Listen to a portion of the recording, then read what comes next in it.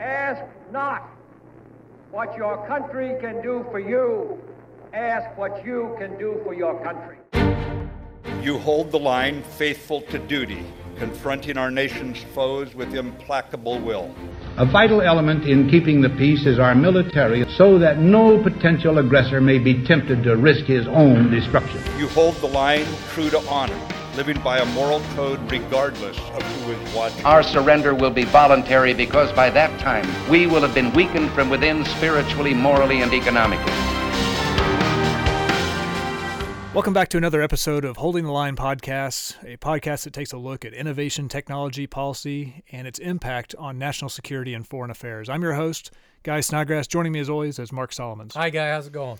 You know, doing great. A lot of fast-moving news this week. Of course, we're continuing to see some of the stuff we've covered previously play out. The firing of Captain Brett Crozier is still ongoing as the United States Navy is taking a very close look and scrutinizing the communications he had, other members of that chain of command. I know you've asked in multiple podcasts, why in the world would this guy release a 4-page memo without going through the chain of command first? And so far, the word that we're getting back is, of course, he did go through his chain of command. He was working it informally and then wanted to memorialize his concerns. But the Navy is sometime this week has said that they're going to release their findings and talk about that situation. And since then, we've seen, unfortunately, that one of the sailors on board that ship passed away. And as of this morning, they've announced that another, I believe it's either 4 or 5 sailors are now in intensive care, one of which is also on a ventilator. So we're continuing to watch as that situation progresses. Yeah, it's a sad story all around, Guy. And I don't know what the eventual outcome is going to be and how far this is going to spread. We now are hearing various other ships have soldiers or sailors that are coming down with corona, and it's also impacting all the services. Army's got a problem with it as well right now. Yeah, I think the other thing I've seen trending recently was a lot of members of the national security community. And in fact, it's topical because you look at our last episode of the podcast where we were talking with Pauline Shanks-Karin. We were also talking with Doyle Hodges about the relationship between civilian and military. So, of course, we call that civ-mil relationships, how that plays out. One thing that's been making the rounds and has gone viral is this video clip of Secretary Esper, so Secretary of Defense Mark Esper, and he's at the podium in the Pentagon briefing room with Chairman of the Joint Chiefs of Staff, Mark Milley, and they're talking about various issues with the press, and Esper's talking about the haircut policy, the fact that a lot of pictures and some video of Marines, of soldiers, of sailors lined up, it looked like around the block, just waiting to get a haircut. Yeah, Camp Pendleton, waiting to get this haircut. And, of course, no social distancing and people asking the question, well, during a time of a pandemic, is maintaining grooming standards where you need to be? So that brings you to this conversation in the Pentagon briefing room with Secretary Esper up there, and he's making a point that, look, this is a pandemic. You don't need to get your hair cut. And the chairman of the Joint Chief interrupts him to cut him off and say, that is not policy. That's not established policy, which caused a little bit of a furor within the national security community only because it had a pretty strong appearance of a subordinate 4-star general now engaging his Secretary of Defense boss and basically countermanding what he's telling the media. And I'm curious, Mark, your thoughts on that when you saw that clip. As we've seen with a lot of policies that are made, the hardest part is implementing them. And this haircut policy is easy as it seems to implement it. It's not. It presents a huge challenge, and that's what I think General Milley was trying to convey to everybody in the room there, that you just can't tell everybody don't worry about your grooming standards, because that has a trickle-down effect to a number of other standards that a soldier, sailor, airman, Marines have to abide by. Any concerns in your, I was, I guess, thinking about the bigger implication when you talk about civilian-military relationships, that's been kind of a bedrock. We discussed this on the last podcast, the fact that there's that civilian control of the military, and typically when you're especially out in public view, and more importantly, when you're talking to members of the media where everything you say is amplified, any concerns in your mind that you see the chairman of the Joint Chiefs kind of jumping over and shouting or talking over the Secretary of Defense to basically counteract what he's telling everybody? Well, if you watch the video, you could tell he was kind of caught off guard there and wanted to just shut down the policy before it even got started, which right, wrong, or indifferent, the video's out there, and I'm sure both of them had to have a cup of coffee and discuss how to move forward from that discussion. Yeah, and I think, it's interesting how we've lined these episodes up, because not only was it the last Civ-Mil relationship podcast, the one before that, we talked about the importance of the relationship that needs to exist between the media and the military. And the fact that when you think about it, that's the importance of having everybody on the same sheet of music. And in fact, in my own book, that's something that I said I was incredibly disappointed by. And I think, unfortunately, this is not a partisan remark, but it happens to be confined for the time being to this administration. And that is just the fact that there are so many elements that appear to be not coordinated. This is a moment in time where you could just imagine if both Esper and Milley had even discussed this prior to walking out to the podium, that would have negated that type of a soundbite from even leaking out. So the fact that a lot of these events have that kind of ad hoc feel, and like you mentioned, anytime you change policy, anytime you're changing direction for an organization that has 3 million men and women who are serving within it, you got to be aligned. You got to be on the same sheet of music as you do so. Oh, yes. The leadership challenge through and through. Today's podcast is going to be fantastic. We managed to line up retired U.S. Marine Corps Lieutenant Colonel Amy McGrath. I've known Amy for a number of years. The reason why I thought it would be great to get her on this podcast, especially in one of the early episodes, is because as I'm watching her run for a seat in the U.S. Senate from the state of Kentucky, she had a very successful campaign in 2018 where she became the Democratic primary nominee for a House seat and narrowly lost that seat. But in running that campaign, she demonstrated that she had fundraising prowess. She was able to garner a lot of support in the state that had been, in this case, traditionally strongly Republican. And so Chuck Schumer had called her up as they approached the 2020 cycle and said, Amy, really impressed with what you pulled off in 2018 and would love to see you run against Mitch McConnell in 2020. We think you're the best chance for the Democrats in this case to be able to potentially unseat a long-term incumbent. And so she's been off and running in that race. She has done very well on the fundraising side of the house. I think she's got a lot of energy and engagement with her campaign. So it'd be great to have the chance to talk to her today. Before we get her on the line, just a little bit of a background on Amy. She grew up in Kentucky, joined the U.S. Marine Corps, and she got there by going to the U.S. Naval Academy first. So she was actually the class in front of me. She was a 1997 graduate from the United States Naval Academy there in Annapolis, Maryland. She served for about 20 years in the U.S. Marine Corps. She started off as a backseater in the F-18, what they call a weapons systems officer. And then as she got towards the tail end of her career, got an opportunity to become a pilot in the front seat of the aircraft. And she's had tours in the Pentagon. She also closed out her tenure in the U.S. Marine Corps as an instructor at the U.S. Naval Academy, where she was able to take all of her experiences in uniform and now pay that back to the future generations who are going to be following in her footsteps. And I got to know her very well when we both served on the U.S. Naval Institute's editorial board for one of the magazines they put out called Proceedings Magazine, which is focused on issues of national security interest to the Navy, the Marine Corps, and the Coast Guard. So looking forward to having Amy on. And Mark, I'm just curious, as we're talking to someone who's not only worn the cloth of our country, but also now engaged in political campaigning, what do you hope to learn from Amy? Right. Well, there's a number of things, Guy. I mean, one, I'm just happy to see more and more service members get out, continue to want to serve their country in the political realm there. It's definitely a difficult transition, but be interested to hear what Amy wants to focus on in terms of national security. Where is her mind at and what the country needs to be spending $750 billion on? How will she go about, funding her own campaign? As we all know, the military doesn't, have a lot of money left over when you get down there. So where is that money going to come from to move forward towards November? She's a very enthusiastic and exciting candidate, so I'm looking forward to hearing how she talks us through her strategy going forward. Yeah, and I think that's a big reason to have her on is I remember reading a white paper that a friend of mine who had served with me in Japan when I was a department head put together, and his whole point was about how you successfully transition out of uniform and into the civilian sector, no matter what you pursue or what you want to do. Yeah, and his quote from there was that basically the merry-go-round stops for everybody at one point or another. It's either by your choice or by the military's choice, or maybe you age out. But regardless, for everybody, you will transition out of uniform at some point or another. So, you got to think about it and have plans in place. And I know, having talked with Amy previously, I had a chance to catch up with her over the weekend. So not only did she have a plan in place when she wanted to become engaged in politics in Kentucky as someone who's very passionate about taking care of the men and women who live in Kentucky. But to your point about fundraising, that'll be an interesting point of the conversation because of the fact that one thing she did mention to me last weekend was she had been advised never put your own money in the pot because it's a very easy way to lose your shirt. You want to be able to build that kind of excitement and enthusiasm around your campaign that brings men and women who want to see you in office to the to the team. So, all right, let's think about that for a minute. I mean, fundraising as a whole is hard enough without having to, mess with the coronavirus. Now she's going to have to do a lot of it through social distancing and, distance learning with fundraising over the web. That in itself is going to be a huge challenge. I'm be interested to hear how she plans to work through that. Yeah, and I'm very interested to have a conversation with her, largely because I know one of the biggest changes that I had to make when I transitioned, and it took a little over a year for me, was this. It's more difficult than a lot of us who've served in uniform, especially for a long time, realize, and that's the willingness and ability to talk about yourself. And I think for those of us in uniform, you're used to coming up, and especially if you've had an opportunity to be kind of an elite warrior, right?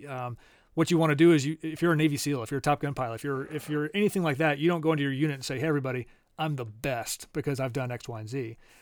Typically, you want your actions to speak louder than your words ever can, and when people watch you, then they realize, okay, you've got the goods, and you're really good at what you do. So it's almost to your credit. You want to be as understated as possible, because that just continues to even propel you further forward. People look to you as a genuine leader. And it's interesting. I think it's going to be fascinating to hear from Amy. Not only does she have to kind of fight that, but when you now step out and you want to be in politics, you got to ask for money, like you just mentioned, and you also want to talk about yourself and be compelling. Was it easy for her to make that transition, or was it pretty tough?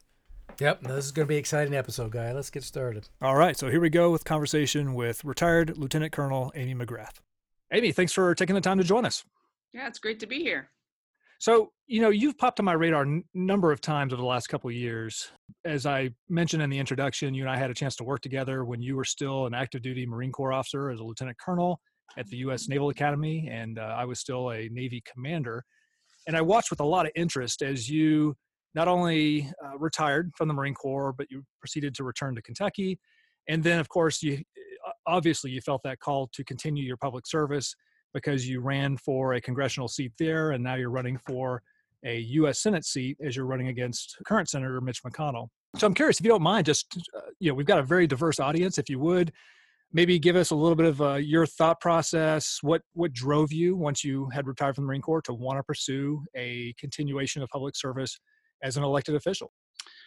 Well, I think like many Americans more recently over the last decade or so have sort of looked at it. I know I looked at my husband, who was also a Navy pilot for 20 years. And, how many times in your family and in your life have you said, gosh, I wish we had better leaders in this country? And I really feel like a lot of the things that we learned in the military in terms of leadership traits and that sort of thing were not being exemplified by our political leadership. And I really felt like it's hurting us. It's hurting us as a country. And then I also, Guy, I looked back at, what was the mission of the Naval Academy back 25 years when we went there? We went there and we were trained to be leaders in the Navy and the Marine Corps, but the mission was to train us to assume the highest responsibilities of command, citizenship, and government. That's right there in the statement, in the mission statement. And I really took that to heart. And I felt like, gosh, we need better leaders in government. And that means better public officials. And the only way, and me being a person of action, just like many military members are, you go get things done. And for me, that was, hey, I'm going to go home, back to where my family is. And I'm going to run for office. And I'm going to be the leader that I always wanted to have. You referenced the U.S. Naval Academy mission statement. And of course, for those who are listening, both Amy and I were graduates of the U.S. Naval Academy. And as you referenced, that's part of what it talks about is imbuing the students, the midshipmen as they're called, with the highest ideals of duty, honor, and loyalty in order to graduate leaders who are dedicated to a career of naval service and have potential for future development in mind and character to assume the highest levels of government, whether that's civic or community leadership. So I think that's a great reminder that there are a lot of institutions out there like the U.S. Naval Academy, other service academies, other civilian institutions that care deeply about developing leaders of character who can not only serve in the near term, but serve long term as well. So you've been at this a couple of years now since you retired. What would you say your biggest challenge or challenges have been going from the military into the civilian sector and jumping right into the politics there? Well, I think those of us that have served in the military, we're very straightforward people. We're folks that want to get things done, and I think when you jump into politics, you have to get elected to get things done, and that running a campaign, unfortunately, today's day and age in America requires a lot of money, and I think those of us that look, I mean, I remember being told when I was still lieutenant colonel and I was thinking about retiring and gosh, I really want to get into public service. I really want to run for office and be that leader. I was told, Amy, you don't have enough rich friends. You aren't connected. You have a lot of military friends. You have a lot of a lot of people there, but they just aren't going to fund your campaign, and you need to, increasingly politics is for the well-connected and the wealthy, and it's very, very sad. And I think that was one of the biggest challenges starting out was how do you get there? How do you get your message out? How do you raise the resources you need to compete?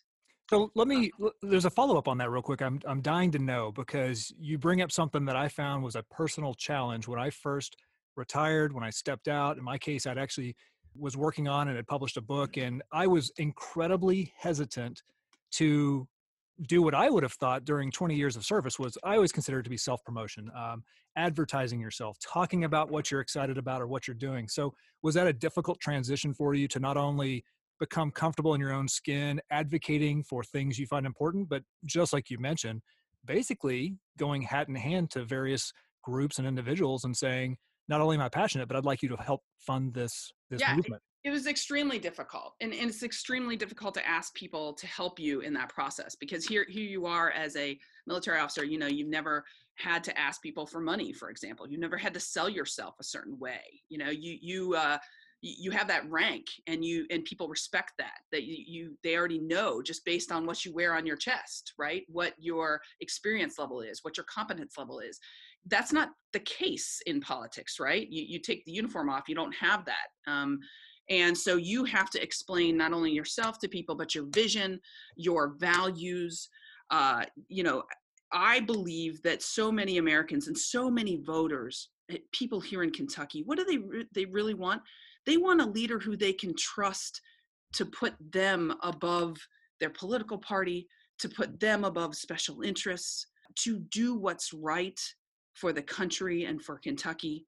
And at the end of the day, I believe what they're really hungry for are leaders of character who are honest and have integrity. And they don't see that in politicians today. They certainly don't see it in Senator McConnell. And I feel like, that's the challenge, is how do you explain, hey, I'm competent, I have this background, but really my values are rooted in things like, what? I think integrity matters. I think being honest with you matters. And that's sometimes is a challenge because, of all the other things you have to do, like raising money and that sort of thing. So one thing that stood out when I went to your campaign website, and for those of you listening, it's amymcgrath.com. Highly recommend you go and take a look and not only learn more about who Amy is as an individual who's running for a U.S. Senate seat in Kentucky, but also get an idea of how she stands on various issues. But I noticed a couple things that stood out. One is that you've had this long time focus on the importance of public health. You focused on national security, but you also tie them together. And I thought that was incredibly, not only smart to do so, but it showed foresight, because here we are, we're dealing with the coronavirus pandemic. And so when you talk about advocating for public health, not only as a concern for citizens, but as a national security issue, I just wondered, could maybe you peel the onion back a little bit on what concerns you the most about how public health impacts national security? Well, I think it's clear now that healthcare is a national security issue. If you think about COVID and what we're all experiencing right now, more Americans are at risk of dying from this pandemic than almost in any other war since the Civil War. If you think about how many could potentially die, this is a real concern. And some people have delayed seeking care for this virus because they couldn't afford it. If you think about it, in the early days of before the legislation was passed to provide even free testing, people might not want to get tested because even if they could find it, because of affordability. And so, I feel like you have to tie it all together. I mean, it's very clear that other people's, not only our own healthcare is important to us, but the healthcare of other people affects us in ways that I think we've never maybe connected the dots before.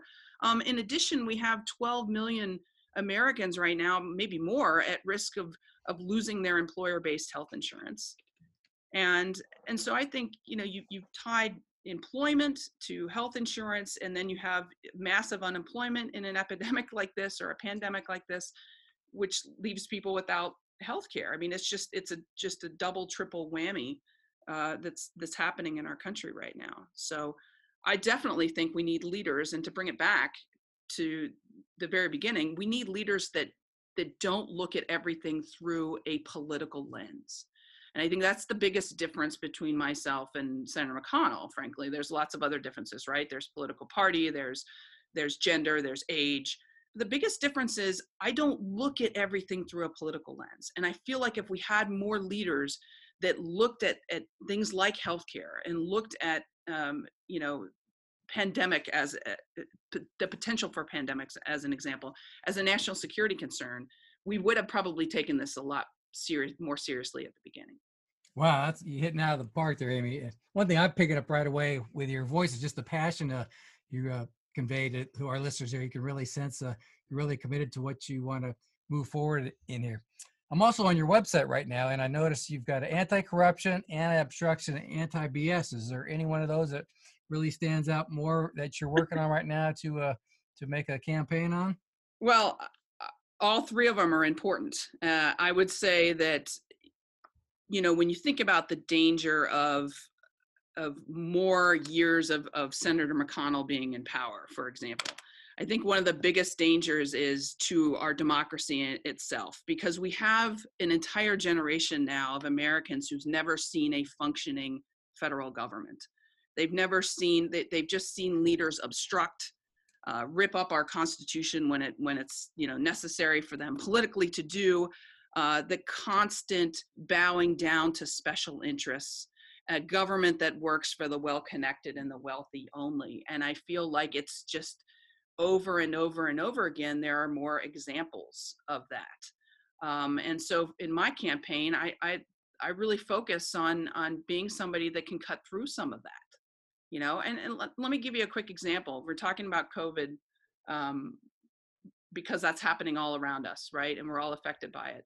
The first piece of legislation, phase one of this, that was passed, Senator McConnell held it up for 2 days, wouldn't pass it, so that he could make sure that Big Pharma would be able to gouge prices on a potential vaccine, maybe 6 months or a year from now.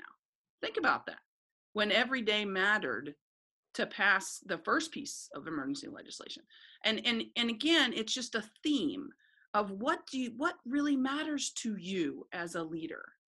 It matters, the special interests mattered more than getting, the legislation passed that was really needed by Kentuckians and Americans right away. And I just feel like so many people are tired of that. Well, something that also stood out, not only in our previous conversations, Amy, but also once again on your website, is just the fact that you do put your words into action. I love the fact that you've had this call for, putting the country first, put country over party. And I think that that's something that I suspect that all three of us, Mark having served as a active duty member of the U.S. Army for decades, that is kind of inherent, which is a little bit unique in that we have spent some portion of our lives being relatively nonpartisan, because it was always about what's in the best interests of your service, the best interests of your unit, the best interests of America. You stay far away from the political fray. So again, it's fascinating to hear you as you've shed the uniform, having served as a frontline Marine Corps officer, and now you're running for a political position. The second thing that stood out to me in what we've been talking about so far is one thing you said, and I agree wholeheartedly. I've actually written about this the fact that leadership in a time of crisis is critical. But the one thing that I believe that we've seen play out since COVID-19 started is that you can't surge trust. You can't lose trust of your constituents and then suddenly in the moment of crisis say, hey, all those other crazy things that occurred, don't worry about that. Now I'm an incredibly trustworthy leader driving forward. So I think a lot of what you're touching on certainly resonates with Mark and I, but it also would resonate with a lot of our listeners. I am curious though, you've referenced a couple times about your concerns with Mitch McConnell winning his seat again. And of course, as everyone knows, when you win a U.S. Senate seat, that's a 6-year term. That's another 6 years in that seat. So I guess, can you compare and contrast for us? What would a McGrath 6 years look like that's different than a McConnell 6 years? Well, I think I touched on a little bit of that already. I think, but I'm going to expand a little bit further.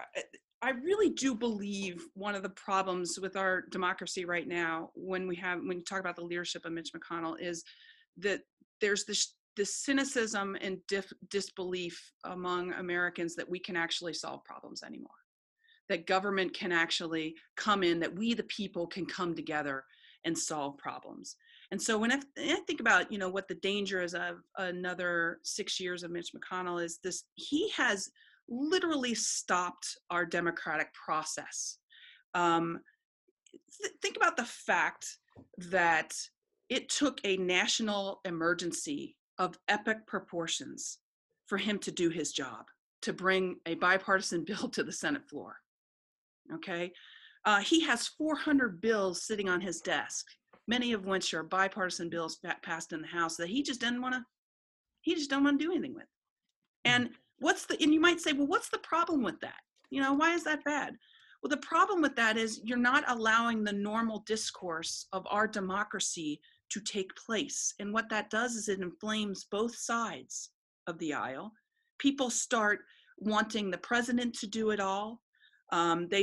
He's basically shut down the normal process of our democracy and shut down our ability to solve problems. And so, when you think about, well, what would Amy McGrath bring? First of all, I'm somebody that is a problem solver. Okay. And then maybe it's my military background, but I run to the tough battles. I don't shy away from them.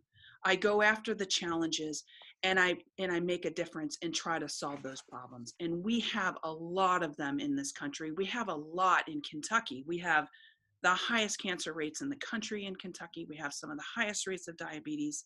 We have an opioid drug problem that's ravaging our state. And we've had entire regions of our Commonwealth that have been economically left behind, not only in the past few years, for the past few decades.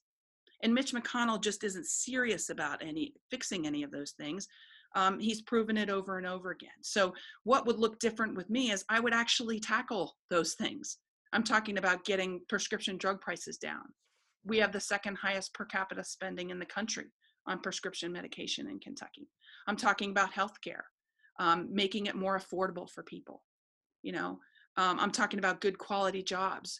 I was just talking to a gentleman in Nelson County yesterday about high-speed internet and how important that is. I think we should have high-speed internet, and we should look at that as a public good, the same way Eisenhower looked at roads and bridges in the 1950s and 60s when he, built the interstate highway system. So, I feel like we need somebody with a vision that really cares about Kentucky, and we'll focus on Kentucky. Well, one thing you said that certainly resonates is this aspect of just simply doing your job.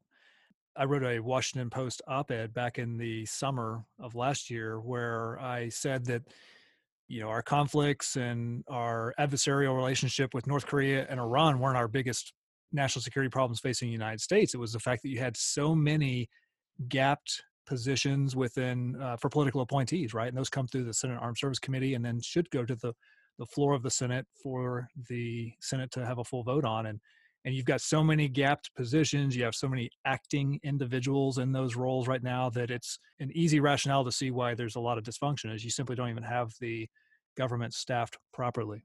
You don't. And you have a guy like Mitch McConnell who just doesn't want to do his job. He just doesn't want to put any of these bills to the floor. I mean, Guy, you might think that we should keep the minimum wage at $7.25.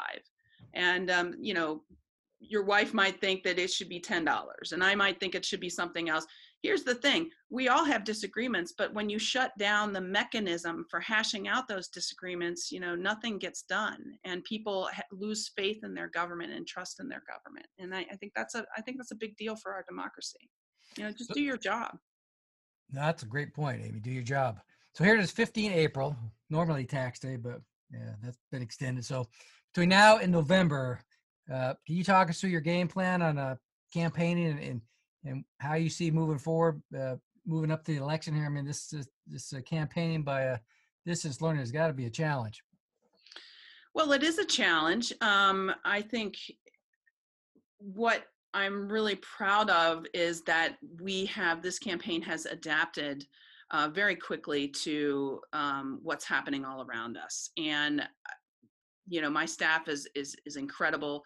When this COVID-19 crisis happened, we did what most Kentuckians would do, is we looked at each other and said, how do we help our fellow Kentuckian right now? Politics is important, the campaign's important, but the most important thing is keeping ourselves, our families, and our communities and our fellow Kentuckians safe. So, how do we help? So we restructured our campaign to do that. And the program that we started is called the Commonwealth Common Health Program, where we basically took my volunteer network and my field operation, which was pretty robust at the time, and we changed it to do this program where we take able-bodied Kentuckians around the state and they volunteer to help those people who might need help. I'm talking about folks who are shut in, mostly elderly, who don't want to leave the house, who may need to get their prescription drugs or might need distilled water for their respiratory machine.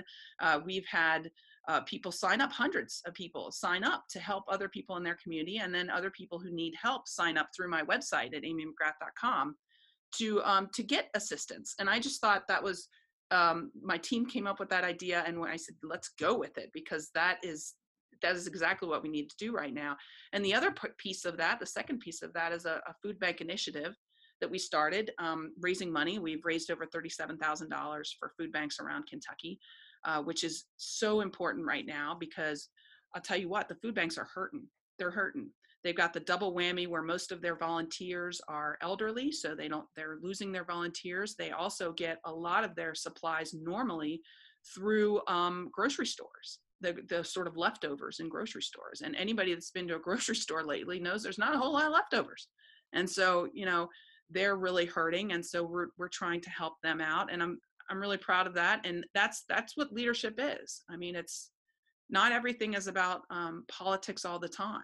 At the same time, you better believe that I'm going to be holding Senator McConnell accountable for his continued failures for the people of Kentucky and throughout his 35 years, but particularly during this crisis. Well, one, thanks to you and your team. That's great that you take a leadership position on food banks as one small example of all the things you're doing there. That immediately makes me think about, of course, the men and women, the families who are being impacted by coronavirus.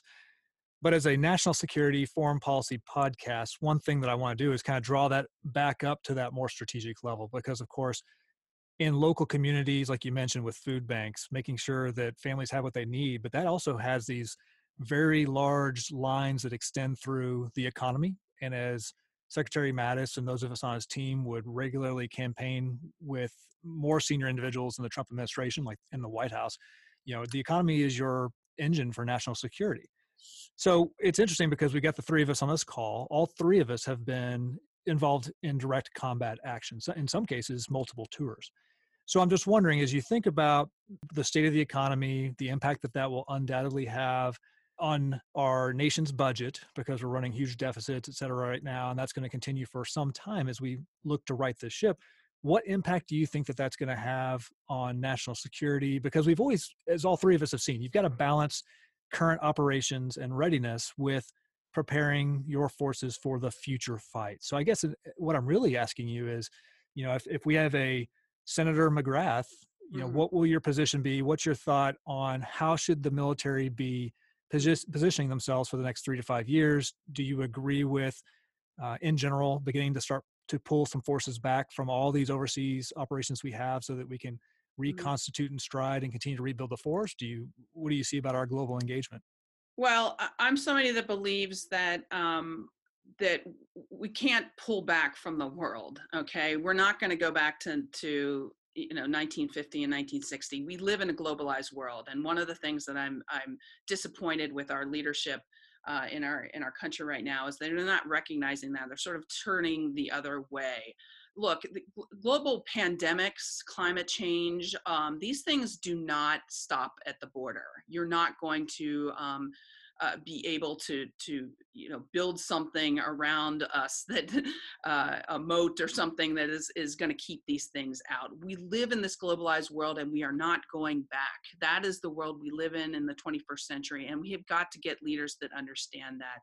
I think we have to have leaders that redefine, what does national security mean? We have a $750 billion military budget, and planes, ships, and that's sorts of things are very important for our national security, but they're not doing anything for us in this pandemic, are they? And so I think we have to think about, what does national security mean?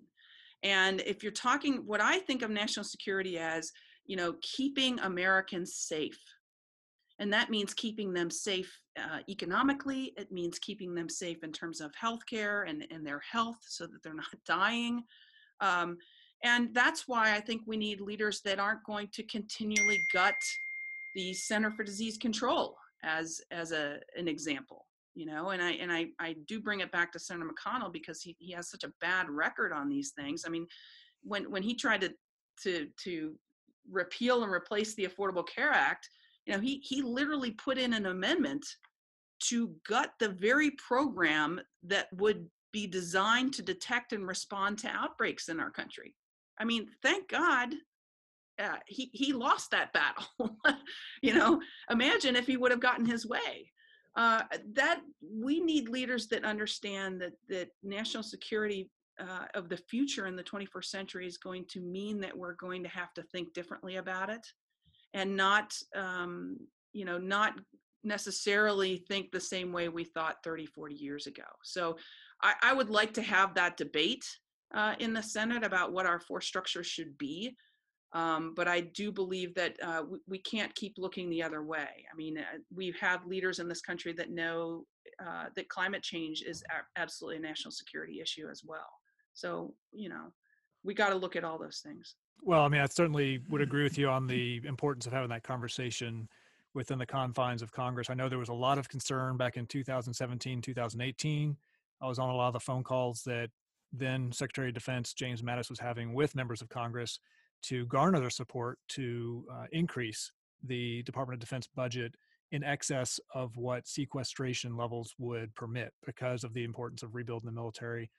But you're right. I mean, especially in times of these huge budget deficits, giant and growing national debt, it'll be an important conversation to have, to not only determine what military force structure should look like, but also to determine how do you balance the domestic priorities with our requirement for international engagement. Because I, like you, and I suspect Mark feels the same way, having had conversations with Mark previously, that there's a lot of importance of being globally engaged, because reality has shown time after time we can look to retrench or go American first or America first, but that doesn't mean that other nations aren't going to want to push the buttons, or that, of course, terrorism, the constant fight that's always ongoing, doesn't, just because you want to check out of the global community doesn't mean that others don't want to draw you back in. And so having at least some force structure overseas is important. Right. And I would agree with you. And I also think we need to look at what kind of bang do we get for our buck here? I mean, when you talk about, like, for example, in the recent crisis, these cuts to the Center for Disease Control and the National Institute of Health over the last few decades. I mean, gosh, if had we just had some people that understood what national security is in the 21st century, no one would have ever cut those budgets the way they were. The national stockpiles, we would have had the stuff that we needed for this pandemic. But I mean, as far as our military, I'm somebody that really believes, I go back to the Constitution of the United States, right?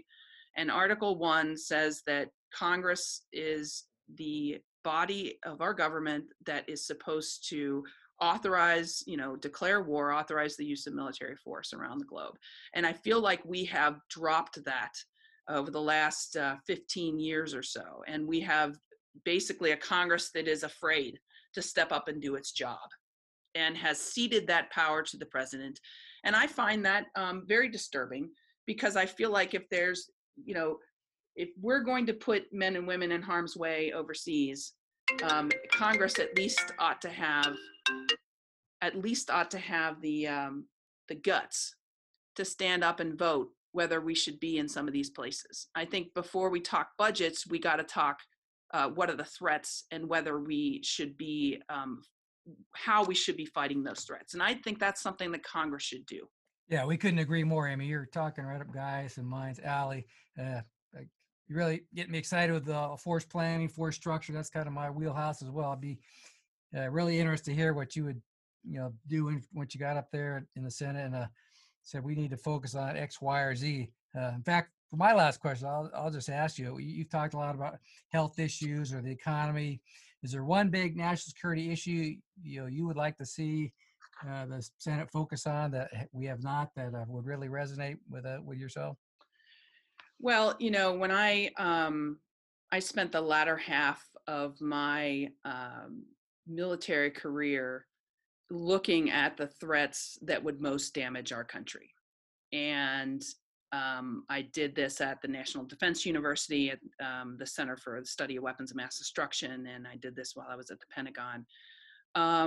The things that I came away with those years of studying and doing exercises, some people call them war games, that sort of thing, are very sobering. And the threats that I felt that were the ones that we were sort of least prepared for, that could most damage our country, were a non-state actor having and using a nuclear device, which I think is a possibility, that the idea that we have to continue to track down and understand what nuclear material is and make sure that certain people and non-state actors don't get their hands on it that could harm us.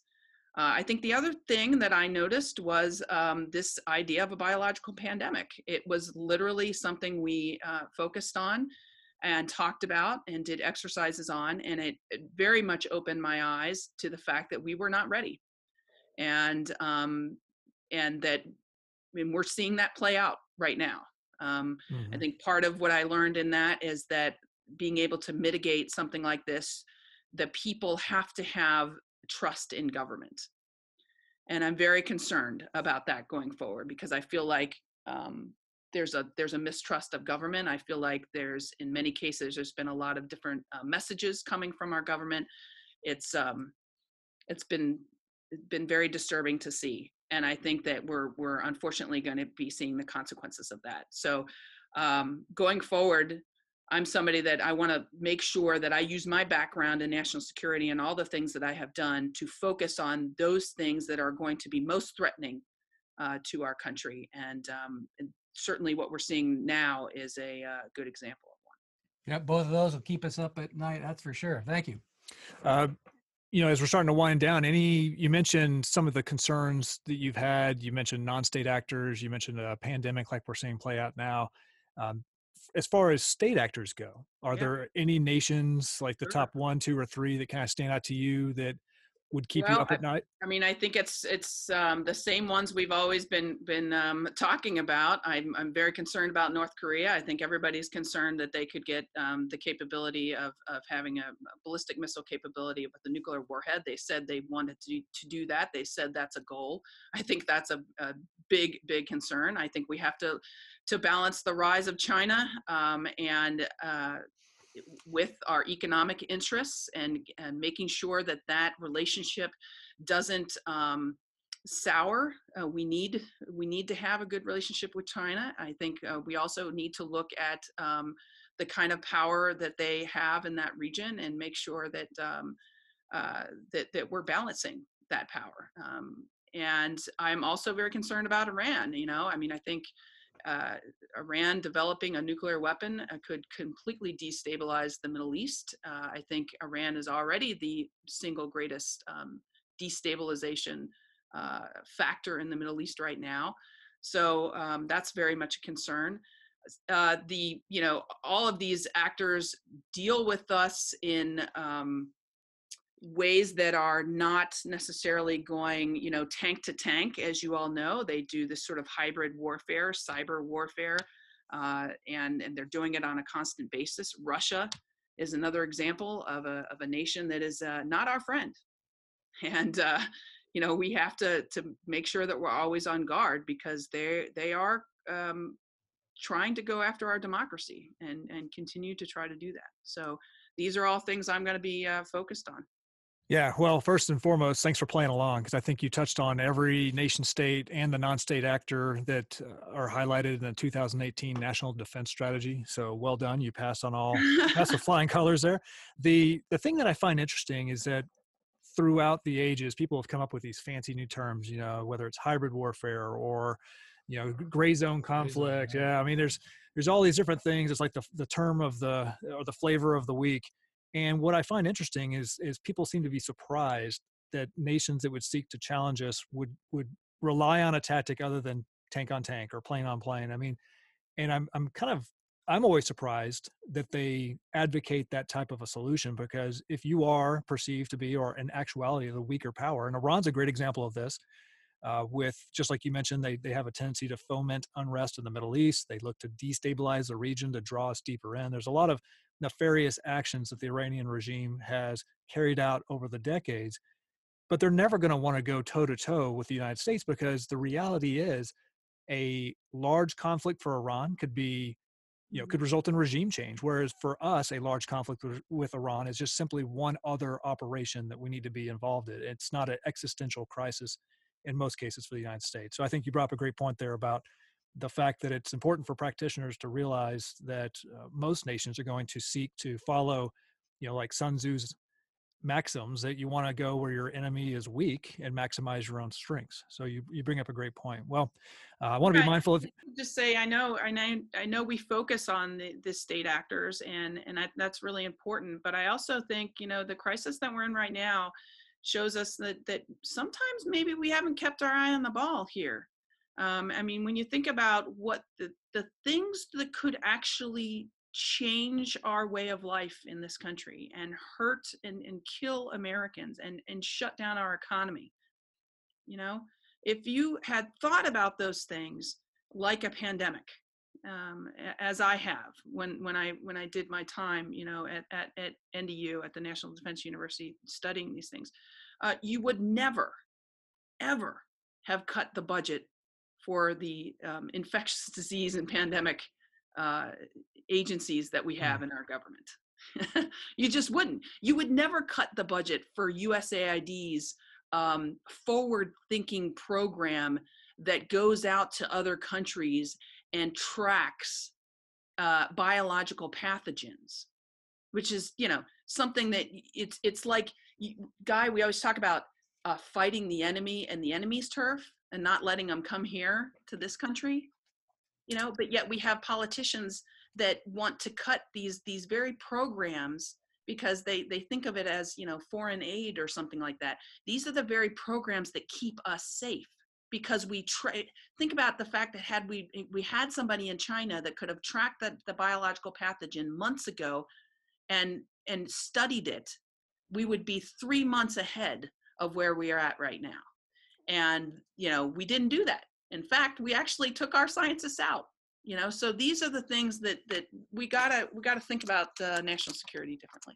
Right. I don't want to jump into too partisan of a conversation, but I will say from a nonpartisan standpoint that I had actually written a recent op-ed published in The Hill that was a full-throated advocacy for what House Speaker Nancy Pelosi has proposed, which is a bipartisan commission to study the coronavirus outbreak, what we knew, when we knew it, how did we respond to it?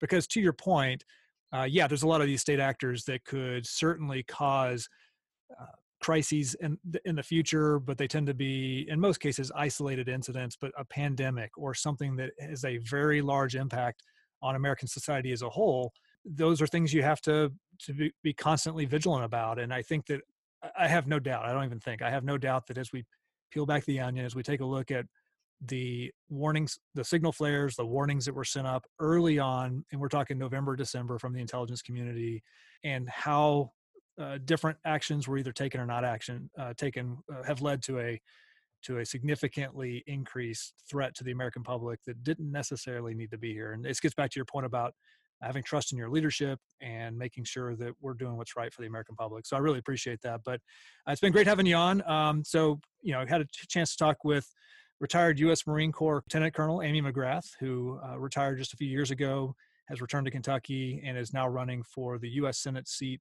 against the current Senate Majority Leader, Mitch McConnell. So thanks, Amy, for being with us. Yes, thanks, Amy. Great. It was great talking with you, Mark and Guy. You bet. Have a great day. All right. Bye now. All right, Mark. So fascinating conversation with retired Lieutenant Colonel Amy McGrath, currently running for the U.S. Senate seat in Kentucky. As you think back on that conversation, anything kind of jump out at you, or anything that stands out that from her responses? I mean, just what a fantastic candidate, Guy. I mean, you're lucky to know her as a friend. I'm just meeting her for the first time now, but you could just tell her enthusiasm, her passion for doing the job. What she mentioned there, being a problem solver. I mean, really, how many folks we want to send to Washington that could be problem solvers? If we had nothing but problem solvers up there, I think we'd be a lot further ahead as a nation. Yeah, I think the one thing that you mentioned, the importance of having men and women who have served in uniform, even for a short period of time, who want to continue to pursue the ability to make positive change at that national level, or even at the state and local level, getting engaged, getting involved in some form or fashion. And some people, like Amy, decide to pursue that by running for elected office. And if they make it, then of course, now they're off to the races. But when you take a candidate like Amy, the thing that I think is very positive is her 2 decades of service in uniform. She served in combat zones. She's considered and thought about national level problems. So if she wins the election, if she finds herself in the U.S. Senate, not only will it be great for her committee assignments, and hopefully we'd find her on the Senate Armed Service Committee or national security or foreign affairs related committees, but also when she's there, it'll help with a lot of her decision making. Because it's interesting, to get elected and to stay in office, all politics is local. You've got to be focused on your constituents and focused on their needs. But the job you perform in Washington, D.C. has a very strong national level purview as well as international purview as you deal with leaders from around the world. So I think that'll give Amy a leg up with her background. Yeah, I'm excited to see her move forward there. I mean, she had a lot of great ideas, high-speed internet for everybody, healthcare for all, picking up jobs, hell, doing your own job better. Let's also talk about the threats she was talking about here, national security standpoint there. 2 of the ones that I really liked she was going after that you don't hear as much, that kind of take a backseat to the state actors, was the non-state actors in using a nuclear device, and also the biologic pandemic scenario. Both of those are scary, keep us both up at night there. And I don't think we've talked enough about those in the news. And look what we're dealing with right now, a pandemic, global pandemic. And I think we need to relook some of our priorities as far as our national security and defense goes. Yeah, well, I think we have talked about pandemics plenty in the news. The thing that strikes me, I've always kind of self-described as a guy, if you're standing at the railroad tracks and you want to cross, and the whole crowd's looking right, I like to be the guy looking left, because, that's where the car, that's where the traffic, that's where the train's going to come out of nowhere and kind of hit you. And that's probably what concerns me the most, is that we're all so absorbed in the day-to-day of coronavirus. What are we missing from a national security, foreign affairs standpoint? There's a lot of things still continuing to move around the world. We're just not focused on them, and we're not thinking about them. And we seem to be focused on kind of the day-to-day of what's happening with coronavirus, and we're losing the opportunity to capture a lot of these really big lessons learned. So I think that's something that we need to make sure we stay focused on, is learning some very important lessons that are playing out in real time that can have long-lasting positive impact for the way we run this country into the future. No, I agree. As we move forward, I think we're going to relook how we're going to spend $750 billion a year on national defense there. Amy mentioned a lot about force structure, force planning, and how do you size and shape the military? Something that's near and dear to both of us there. Again, how many tanks do you need? How many fighter jets do you need? How many aircraft carriers? what is best to defend this country. I think Amy's got a great vision on how to move forward on that. Yeah, there's a lot of really interesting voices in the space right now. Of course, there's plenty in the think tank realm. You have others who, like Jerry Hendricks, who is a retired Navy captain who tends to be fairly active in sharing his thoughts about moving to a more easily mobilized, larger force of smaller ships, for example. I know the Marine Corps with General Berger talking about completely retooling how they structure the U.S. Marine Corps so that they can be more agile, responsive, and relevant to that 21st century fight. So it feels like we're either in or rapidly approaching a time of potential fundamental change for the Department of Defense. But I think all of us who've been around this for any number of years can agree that that kind of change is going to be required, because the path we've been on has been unsustainable, trying to procure smaller numbers of incredibly expensive and very exquisite solutions to a global problem for preserving American national security, American influence around the globe is going to be, like we've talked about before, like a death spiral for a pilot, right? So you have a budget that's either steady or maybe slightly decreasing. That means you can afford fewer things, but you want that high-end capability. So now they're spread incredibly thin. So it means you burn them out faster, which means that you have to replace them faster, but you can't afford it. And so that's why we've watched over the past few decades, as you've seen the force grow smaller, smaller, and smaller. And now when you are employing the force, like we've seen over the last 2 decades in this war on terror, that you've burned out the aircraft, you've burned out the personnel at an incredibly high rate because there are fewer resources to go around. Oh, you're absolutely right. And things are not slowing down. So it's going to be imperative that we get our priorities straight there. One thing Amy mentioned, she is really big in putting country over party. We cannot agree more. That is imperative to be a leader these days, especially up in Washington. Her anti-corruption campaign, her anti-obstruction campaign, the one I like most, her anti-BS campaign, they will go a long ways in Washington. What does BS stand for? Right, the bovine scathology. Always a gentleman, so I appreciate that you don't even want to curse on the podcast. That's great. The listeners will keep you in good stead. Well, thanks for joining us for another episode of Holding the Line podcast. If you would take a few minutes, just go ahead, subscribe to the podcast. If you're on a platform like Apple or Google that's hosting it, that allows you to put a rating in, please go ahead and give us a rating so we can continue to build the brand loyalty as we move forward. But thanks for joining us for another episode, and we'll look forward to talking to you next time.